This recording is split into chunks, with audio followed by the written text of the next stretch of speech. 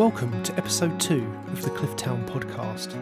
My name is MG Bolter and I am a singer and songwriter from Southend-on-Sea in Essex.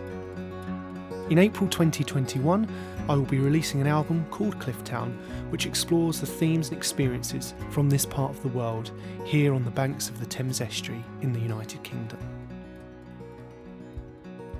In the first episode, I explored some of the hidden histories of the area, something which is intrinsic to my songwriting. That theme of hidden stories continues somewhat in this episode, where I'll be looking at the tragic life of jazz pianist Mike Taylor, as well as delving into Southend's world-famous pub rock history. I finish with a walk in the woods with the artistic director of the country's largest free folk festival. Welcome to Clifftown. Terrified every time I open my mouth.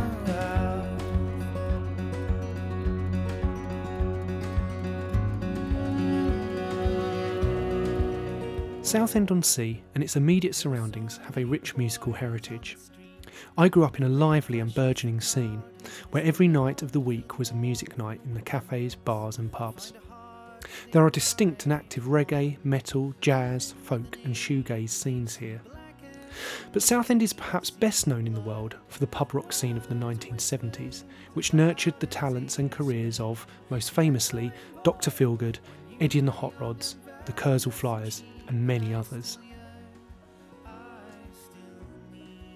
The legacy of this scene and these bands still held sway when I was sweating it out on the stages at the Grand and the Ship in Leigh-on-Sea, or the Railway Hotel in Southend in the late 90s and early noughties.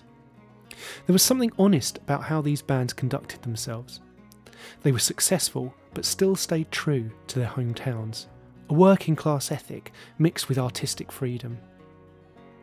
I caught up with Zoe Howe, author of a staggering amount of music biographies and novels.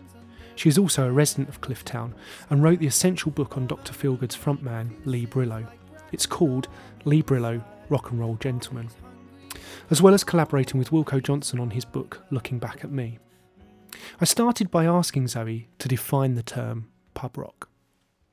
Pub rock, it kind of grew in the early to mid 70s. It's a sort of grassroots thing, and probably a bit of a reaction against glam rock and the sort of hippie movement and the kind of makeup, sparkly clothes and long hair. You know, pub rockers, they were stripping things back and they were stripping things away from all of that and getting down to these sort of dirty basics of rock and roll and R&B. So it's kind of an unpretentious movement. I don't know if movement's the right word really, because I think that there were a lot of disparate bands doing their thing in small rooms in pubs before there was essentially a scene, as it were. But yeah, I mean, I suppose, yeah, when you think of pub rock, you think unpretentious, you think kind of grassrootsy, DIY, so kind of a precursor to the punk thing that we can talk about in a minute. But a lot of the groups were quite high energy and dynamic, like Dr Feelgood, of course, you know, very much heroes of the Southend scene, or you get these kind of country rock influences.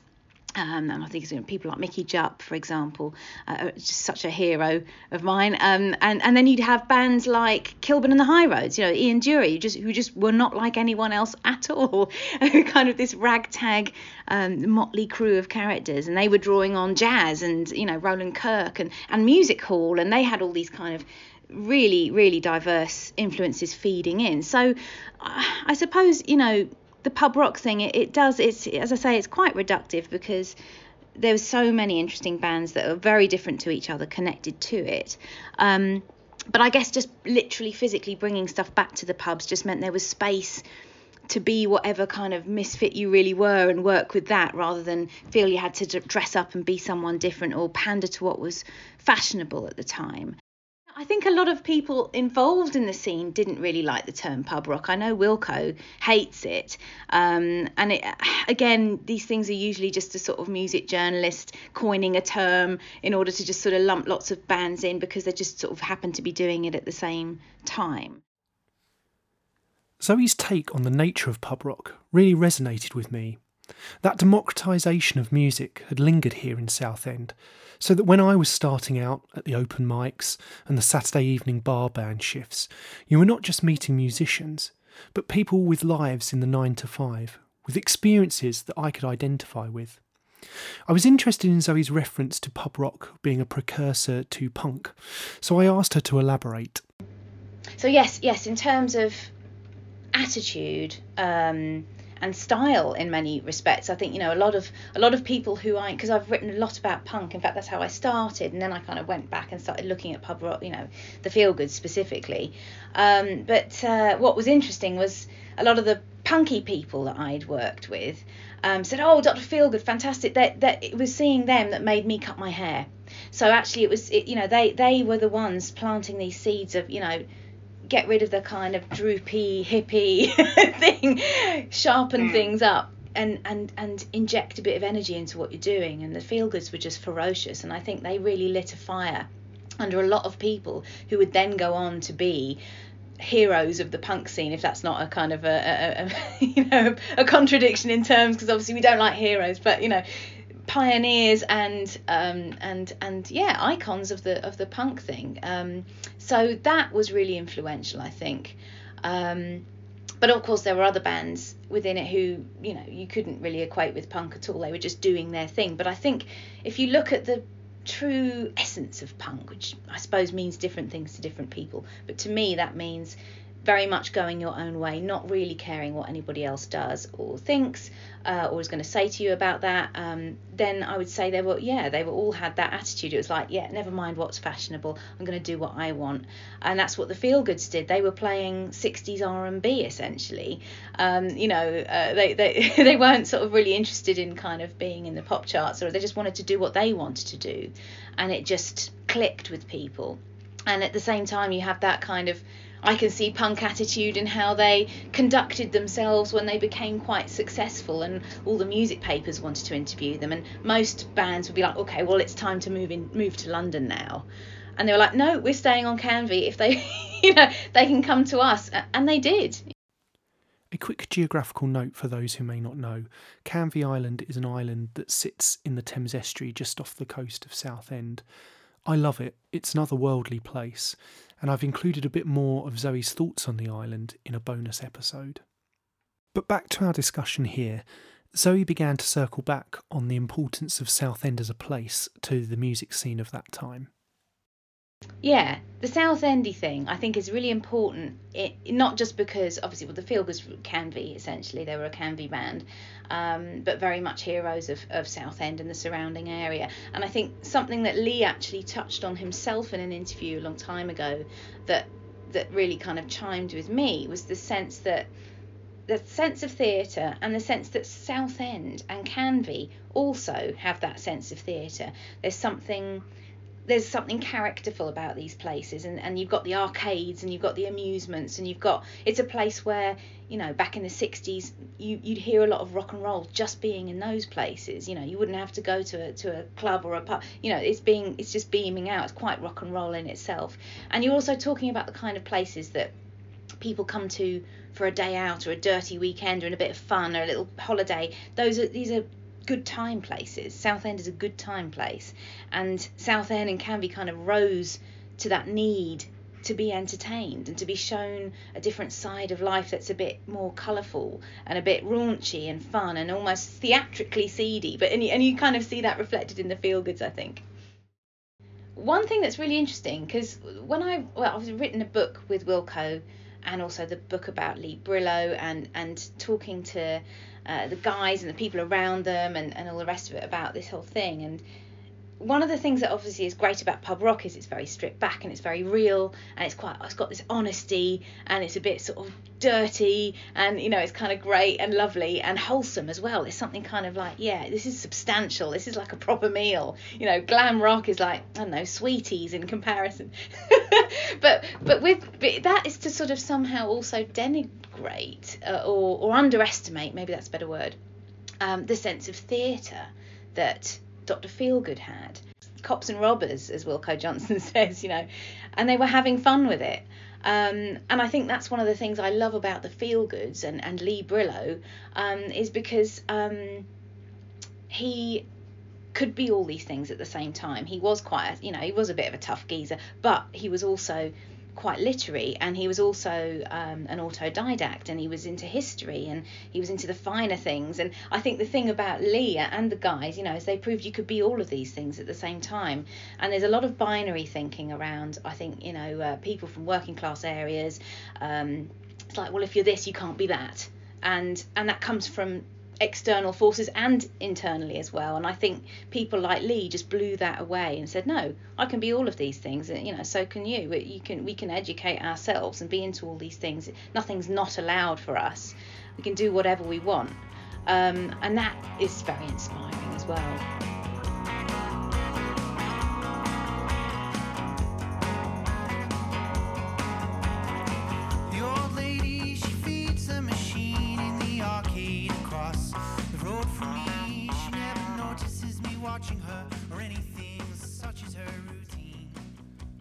I find the pub rock story inspiring as a musician, people being creative on their own terms, but also on a human level, that sense of place and mission. I asked Zoe why some of these more successful bands stayed in the area and how that affected their relationships with the local community. What we were saying before, a sort of connection with the people who are around you when you're growing your thing, when you're starting out, when you're rehearsing, when you're trying stuff out. This connection, this thread that just stays there, and a real respect for that. And that really came across when I was doing research and interviews for the Feelgoods books and the Lee book in particular, talking about how the Feelgoods, even when they were pretty famous, they were still on Canvey, and they drink at the Admiral Jellicoe, and everyone would get around, and they'd be very down to earth, and they'd be interested in what you were doing, and I think that's something that a lot of people seem to really remember about the Feelgoods was this sort of humility, and it wasn't them being starry, and it wasn't about being flash. It was about giving back to the people who'd supported you as you were coming up. And unfortunately, as always, there's always going to be a bit of an inverted snobbery, and there was always going to be people who were like, they couldn't win, so if they bought everyone a drink, they were flash bastards. If they didn't, they were mean. But so there was starting to be that thing where some people didn't quite know how to deal with it, their fame. So I think that kind of did lead to certainly Lee and Wilco moving to the mainland, but they never went far, and they always retained their love for Canvey. I mean, they were just sort of intrinsically connected to it, as what Figure and Sparko still lives there, I believe, and so I think that was something, I suppose, that really kind of came through to me as a thread and a theme, just this strong connection to the people who got you where you are and are keeping you there and supporting you when maybe you're not in fashion anymore, and just this deep appreciation for them. And certainly, to quote Lee or paraphrase Lee, a real sense that this is who it's for, this is what it's all for, it's for people, there's nothing else, it's all about giving people a good time. And the way he talked about the music was almost like it was a kind of public health service. It was like, we've got to do this. It doesn't matter if there's 5 people in the audience. We've got to do this, because if it means that those people get 2 hours out of it, maybe a difficult day, and we take them out of that and we give them a good time, then that's what it's all about. And I just think that was such a brilliant attitude. And it's quite poignant talking about that now, especially because, of course, we don't have gigs right now. They will come back, as we were saying earlier, but I do often wonder what Lee would have made of all this and how he would cope with it. I could have talked to Zoe all afternoon. Her knowledge about music is encyclopedic, and if you ever get the chance to go to one of her book signings or talks, I would highly recommend it. Her book, Lee Brillo, Rock and Roll Gentleman, is a must-read for any music fan. And if I get the time, I will produce a bonus episode featuring Zoe talking a little bit more about the man himself. Before saying goodbye, I did put Zoe on the spot and asked her to name her top 3 pub rock bands of all time. So here's the countdown. Well, Dr Feelgood, yes, obviously at the top. And then I would have to say Mickey Jupp. Mickey Jupp is criminally underrated, in my opinion. I don't think a lot of these guys are, really, really supremely talented songwriter. I mean, John Lennon was a fan of Mickey Jupp's. His reach was far and wide. He's a very private person, so he's, he would relate to what you're saying now, as the kind of resistance to sort of the way things have gone, I guess, very corporate. He was just the antithesis of all of that, very much so. And my third favourite pub rock act has to be Kilburn and the High Roads, or just Ian Dury generally. I'm cheating now, so I'm Ian Dury, Kilburn and the High Roads, and the Blockheads. Just such special groups, and they've just got that kind of misfit magic combined with real musicianship, really, really incredible musicianship. It's just such special. In fact, I think I need to make them number one. Sorry, everybody. I'm I'm not very good at ranking things. We've all become such rankers these days. But Ian Dury and the Blockheads, very special, very close to our hearts as well in the Howe household. Of course, Dylan Howe, my husband, was a drummer in the Blockheads for about 13 years of his life, so very, very special to us. And he worked with Ian in the last few years of his life, actually. So, and I always loved the Blockheads anyway, to be honest. They're just so special, brilliant, very groovy. The Funky Uncles, we used to call them. And on that note, I should tell you as well, there is something to plug. There's I'm very privileged to be involved with an exhibition, a group show by the Thames Group of Artists called All Kinds of Naughty, and it's artwork inspired by the work of Ian Dury and the lyrics of Ian Dury. And Peter Knock, the local artist Peter Knock, is involved. Tad Blower. It's helmed by Tad and Charles Sharman Cox. And who else is involved? Will Birch is involved, who wrote a fantastic biography of Ian Dury. And there are also many associates of Ian's involved as well. Jemima Dury, his daughter, has contributed a piece of Ian's. There's some work by Sir Peter Blake, Sophie Dury as well, Rod Melvin, I think Humphrey Ocean is involved. So it's very exciting. We were supposed to open it last year.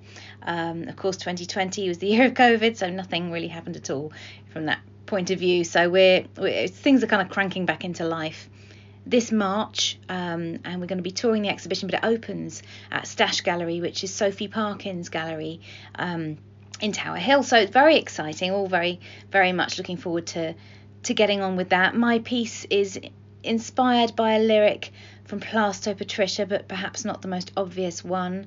Ian Dury and the Blockheads fans will know what I mean by that, but no, it's not that one. You'll have to come to the show to find out. So, but yeah, All Kinds of Naughty, and if people want to find out more about that, look up the Thames Group of Artists on the internet, and you'll find out more details.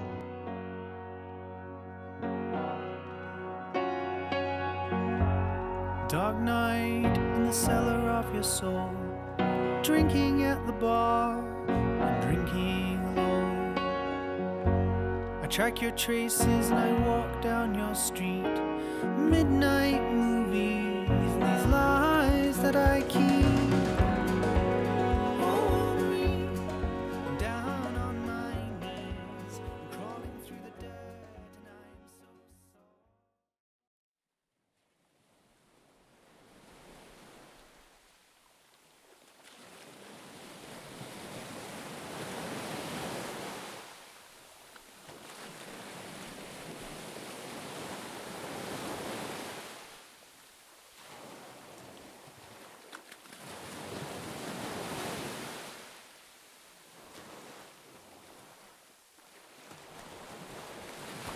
Unless you're into jazz music, you probably won't have heard of the talented, mercurial and ultimately tragic story of pianist and composer Mike Taylor.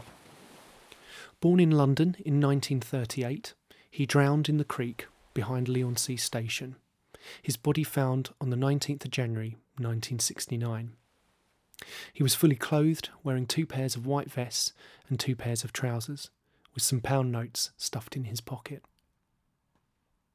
In his short life, he produced 2 highly regarded, one could say revered albums, Pendulum in 1965 and the Mike Taylor Trio in 1966.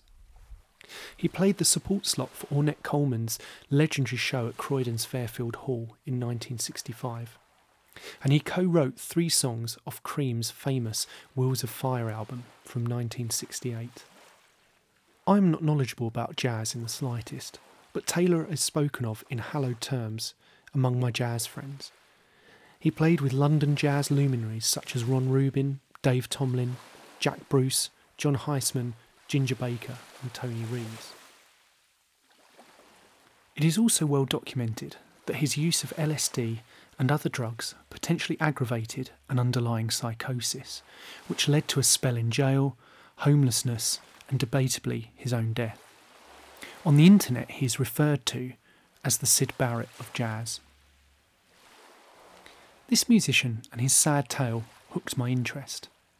There are a lot of signs saying that I should pursue this story for the podcast.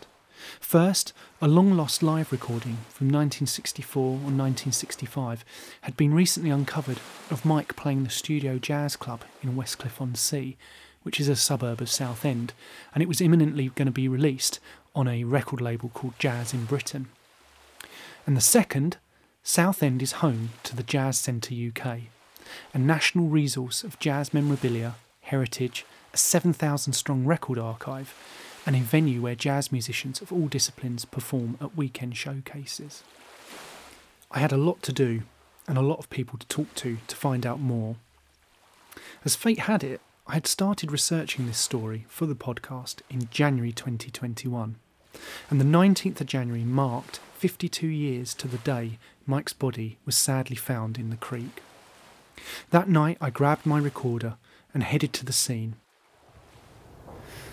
So I'm standing just behind Leigh-on-Sea station, where Mike Taylor's body was supposedly found on this day, on the 19th of January in 1969. I'm here exactly 52 years later in 2021 on the 19th of January. It's very quiet. Because of the COVID, there's very few people on the platforms at the train station behind me. And just in the foreground, we have the low-lying salt marsh of the Thames estuary. The tide is currently out, so you can just about see the creeks and the small boats nestling on the grass that grows on the marsh. In the distance, you can see Southend Pier and Old Leigh all lit up. It's obviously very dark because it's in the middle of winter. I mean, normally this is a really nice, picturesque place to stand and look out onto the estuary, but knowing that his body was found here somewhere among these creeks, there's a sort of a melancholy about it tonight. The tide is very placid here. It comes in very silently and very quickly, and this marshland is usually covered up within minutes of the tide coming in.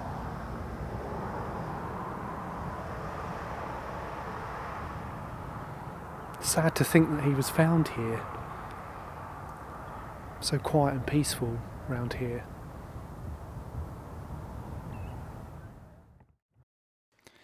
I felt out of my depth in trying to understand Mike Taylor's importance and role in British jazz. So I fired off an email to the Chief Executive Officer and Trustee of the Jazz Centre UK in Southend, one Mark Cass. Mark is a really busy man who runs the Hive Enterprise Centre in the Beecroft Art Gallery on top of his Jazz Centre duties. He was really generous in giving me his time late one Saturday evening. Over a Zoom call, I first asked him to confirm if my take on Mike's career was correct and to comment on Mike's tragic death. Mike Taylor's one of these guys that nobody's really heard of, unless you start digging deep. And two ways you could describe Mike Taylor is the Syd Barrett of jazz or the Peter Green of jazz. So they were the guys there quite early on, a little bit avant-garde, just on the edge, but they were quite formative in what they did. So Mike, for example, hooked up with John Heisman, drummer, went on to form Colosseum.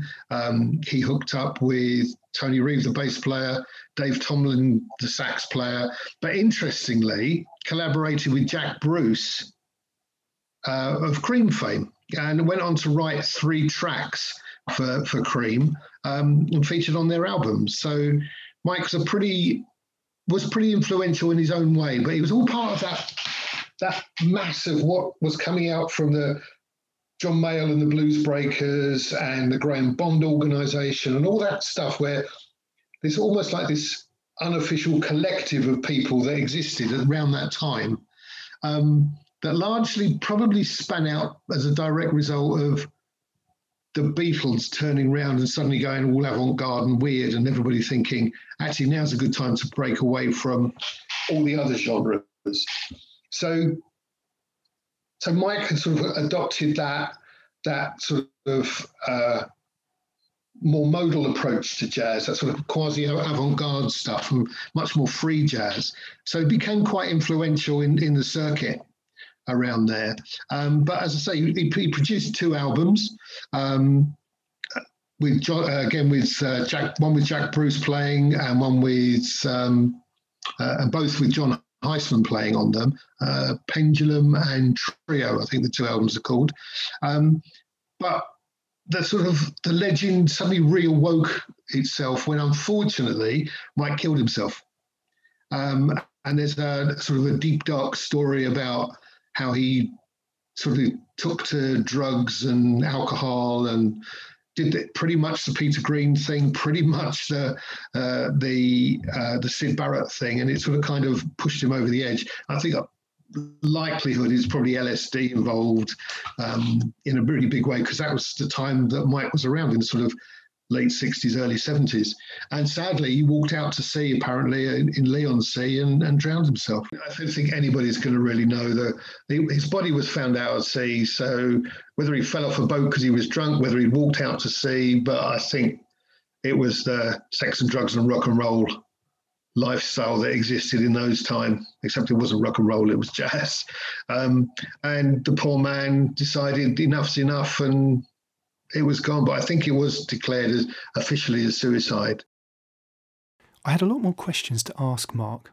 I wanted to delve into the story of Mike's gig in Westcliff back in the 1960s. I'd heard rumours that there'd been some sort of trouble at the gig, a fight perhaps. Renowned jazz performer, broadcaster and much-loved Clifftown resident Digby Fairweather had supposedly been at the show. I sent out some feelers among my friends about getting in touch with Digby. I sent him an email, an obligatory Facebook request, and awaited to see if he responded.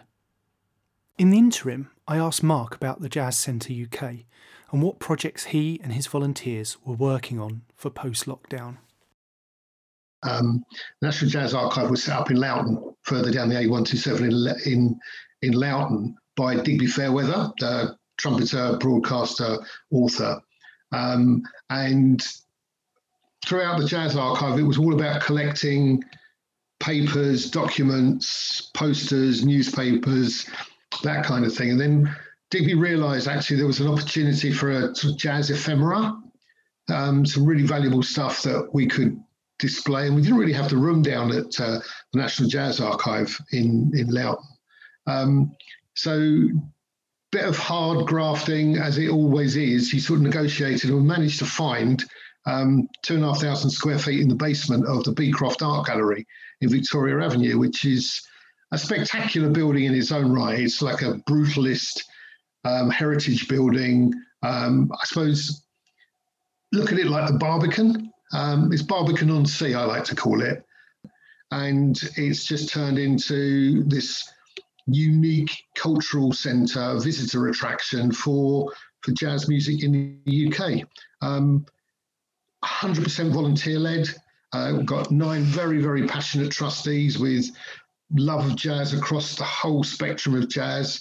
And it's just as I keep saying, it's a unique thing, but nothing else exists like this at the moment in the UK. And we were fortunate enough to secure some funding from the National Lottery Heritage Fund to allow us to not quite replicate, but to represent in a very creative way the history of jazz through the 100 Club. And we're currently building that set and that story as we speak, ready to go for when we reopen, whenever that might be. Came alive in my hands with tiny magic pictures of past.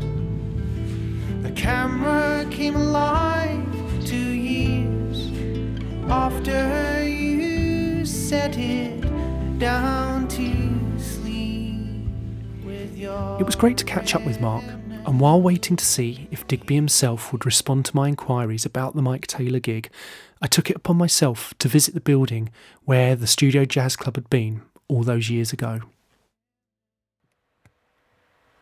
I'm sitting in my car in Westcliff-on-Sea train station car park, and across the road is the building that used to house the Studio Jazz Club, where Mike Taylor played in 1964 or 1965. It's a pretty rundown area, really close to the seaside or Southend seafront. It's a big white building with black trim, black window sills and door, and on the front emblazoned in big plastic lettering are the words Absolute Performing Arts School. I did go over and have a quick look, closer look, and on the front now are some glass cabinets with some tired looking photographs of girls in ballet costumes and on stages doing various forms of contemporary and jazz dance. The lights are on, so I'm not sure if anyone's in there or not. Next door is a funeral home and newsagents, and on the other side is some sort of house and an empty and vacant Chinese takeaway, or what used to be a Chinese takeaway. Again, it's a Monday night. It's very quiet. The train station would usually be really busy at this time of night with commuters, but with the pandemic, it's an awful lot quieter. There's not many people around. The odd person going into the newsagent. The building looks very grand. It certainly stands out in this row of buildings. It definitely has a thing about it, and being right opposite the train station, I imagine in its heyday would have been a really good place to do gigs and hold parties and various functions. People could have just jumped off the train. In a minute they would have been through those doors.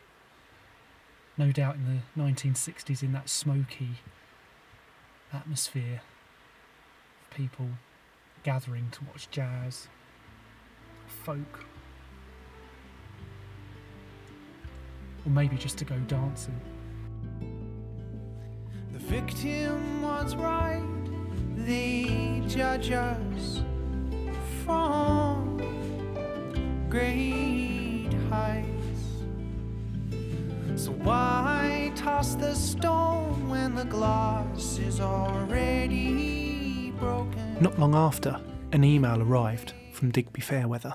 Okay, so I've got an email here from Digby Fairweather, which I've printed out. He's heard about my inquiries about the Mike Taylor show, and he's written me this really lovely email, which I'm going to read out for you now.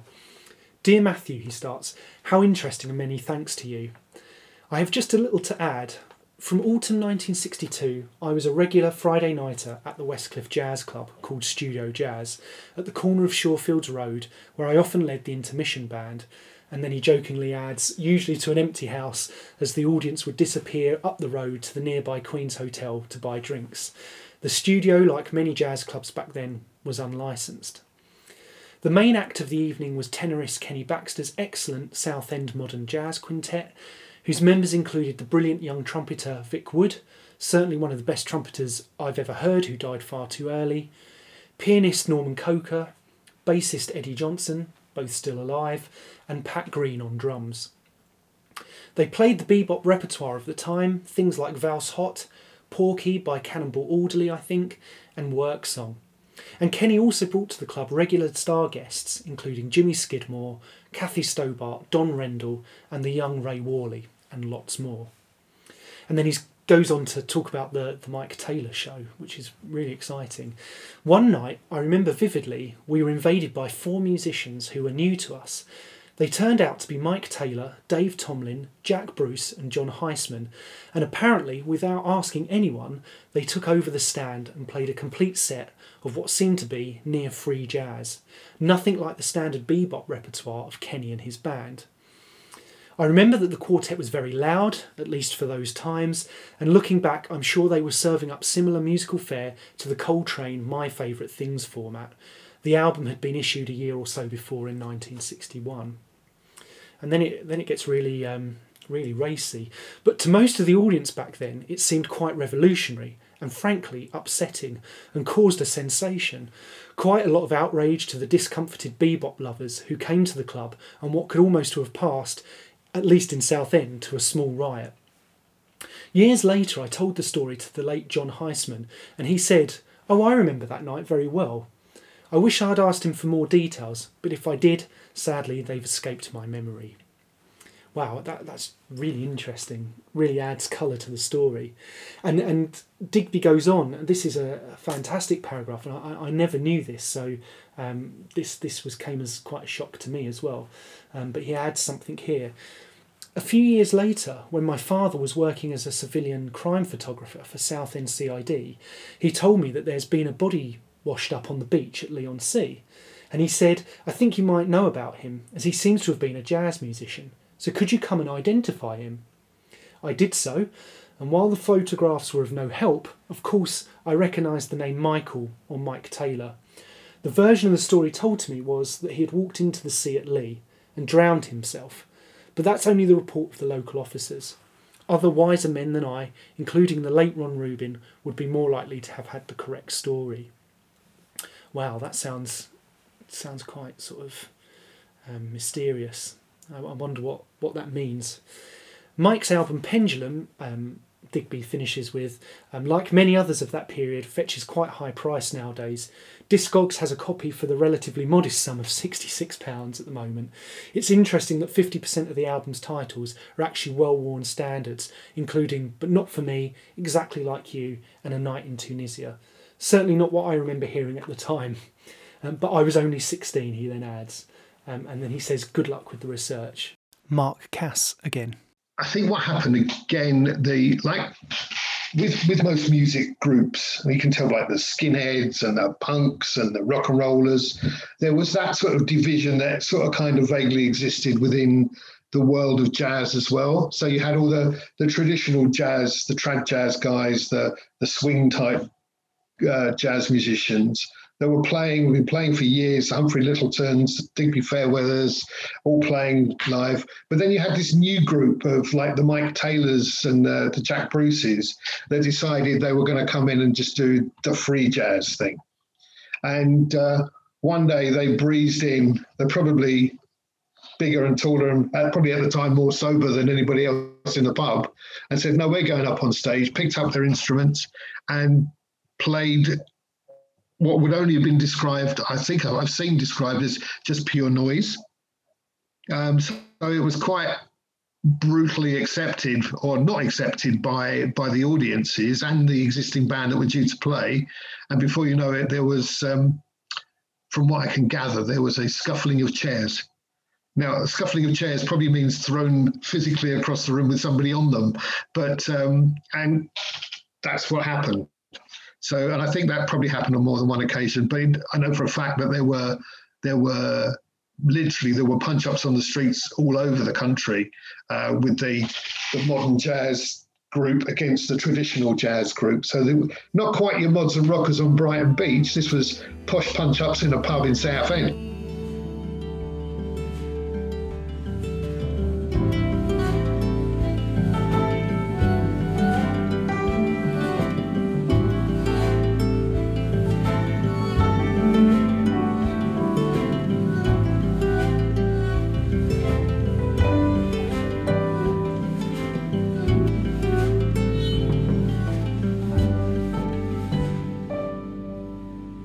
dwelling more on the present might be a good way to end this episode.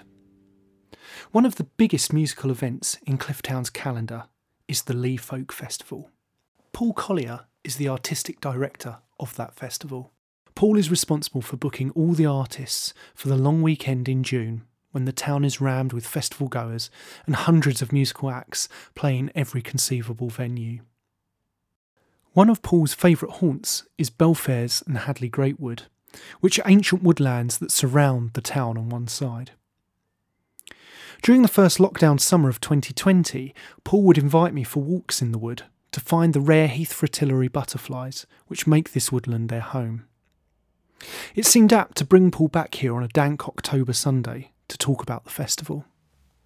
The main 2 days of the weekend days, the Saturday and the Sunday, and the Saturday is focused on Lee Library Gardens, and it's very much, that's a nice family-friendly space, very enclosed.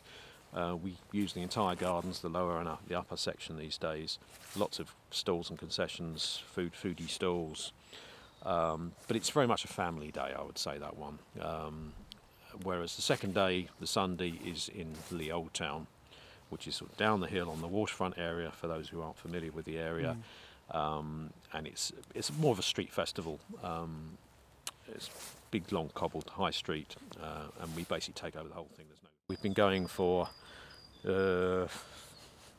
nearly 30 years. So, and I mean, I was involved in the first one as a performer, but people say, "Oh, what was the first one like?" And frankly, I don't remember. I mean, it was just another gig, really. Was that with the Famous Potatoes? With the Famous Potatoes, which is the band I've been involved with since 1982. Southend's Hawkwind, I think you could. Oh yeah, yeah. I can't think of anything a band further from what we do, our ethos, really. But you know, yes, we've certainly got their longevity, if nothing else. But so I got involved in the early noughties, 2003, 4, something like that. And originally I said, well, I can do a bit of press for you or something like that. From those humble origins, Paul has helped develop the festival into something quite singular and progressive. And if you visit, you're sure to find an eclectic mix of music, traditional folk rubbing shoulders with experimental music. I couldn't resist asking Paul what his highlights had been through all the years booking for the festival. What have been your greatest successes? Which acts you've been standing there thinking, God, I've done a really good one here? And also, I think some of the ones where you maybe had your head in your hands, not to embarrass anyone, obviously.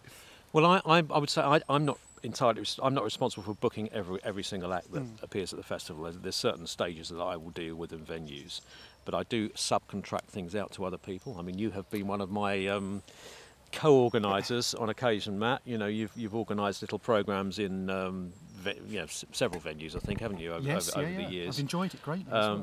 Because you're a trusted pair of hands, you know, and I know things that you will bring in will be things that I'm not familiar with, and that's the whole point of involving other people, is that everybody's going to have a slightly different take. I mean, I just try and, you know, hold the ship in the middle, really, if you like, and certain things I will book, but going back to your question, things I've really enjoyed. Well, you know, it's the off-the-wall stuff that I really get. I mean, there was one occasion, there's an act called the Dead Rat Orchestra. I don't know if you remember them. There's 3 guys basically, and they were doing a work song. This was in the days when we used to use the Scout Hut, the Clarendon Scout Hut, and you know, that was one of my favourite venues in many respects. Although it was a nightmare from crowd management point of view. And the hottest venue. And probably the hottest venue. The hottest venue, I think, in the summer. But they were actually chopping up a large log with an axe as part of their act in the front while they were sort of chanting and I just happened on this. I just looked in through the door, and you know, the look of terror on some people's places, because there were bits of wood flying all around the place. I thought, from a health and safety point of view, this is a complete nightmare. But you know, it was just, there were people walking out with perplexed expressions on their face, and I thought, yes, this is what I'm trying to do. Another thing in there on another occasion was we had a puppet show which was called Galoshians, based on a Scottish folk play, a bit like a Scottish version of a mummers play or a mystery play, but done in the medium of puppetry. And Alistair Roberts, who's been a great supporter of the festival over the years, and has appeared many times, was involved in this as well as a sort of co-puppeteer with his friend Shane, who was the main puppeteer, and it was hysterically funny as well. And there are people actually sort of tears rolling down their faces with laughter at this thing. I thought, this is just wonderful. What I hope from the festival is that people come with open ears and discover things that they didn't know they liked, as well as things they do like. We're very broad church, we cover all bases, so check your prejudices in at the door. And we are in South Essex on the Thames Estuary, only an hour from London on the train, less than an hour in fact, so quite accessible and beautiful part of the country. Come and discover us.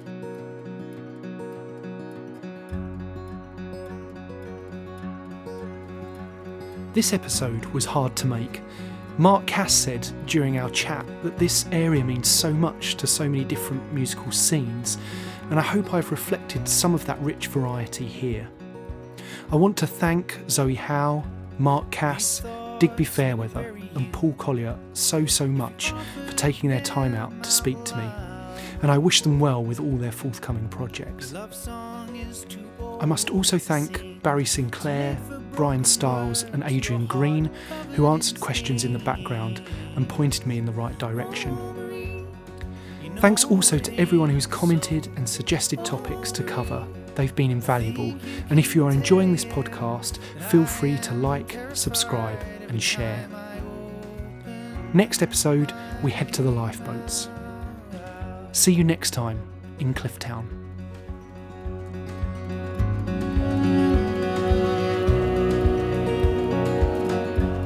There are so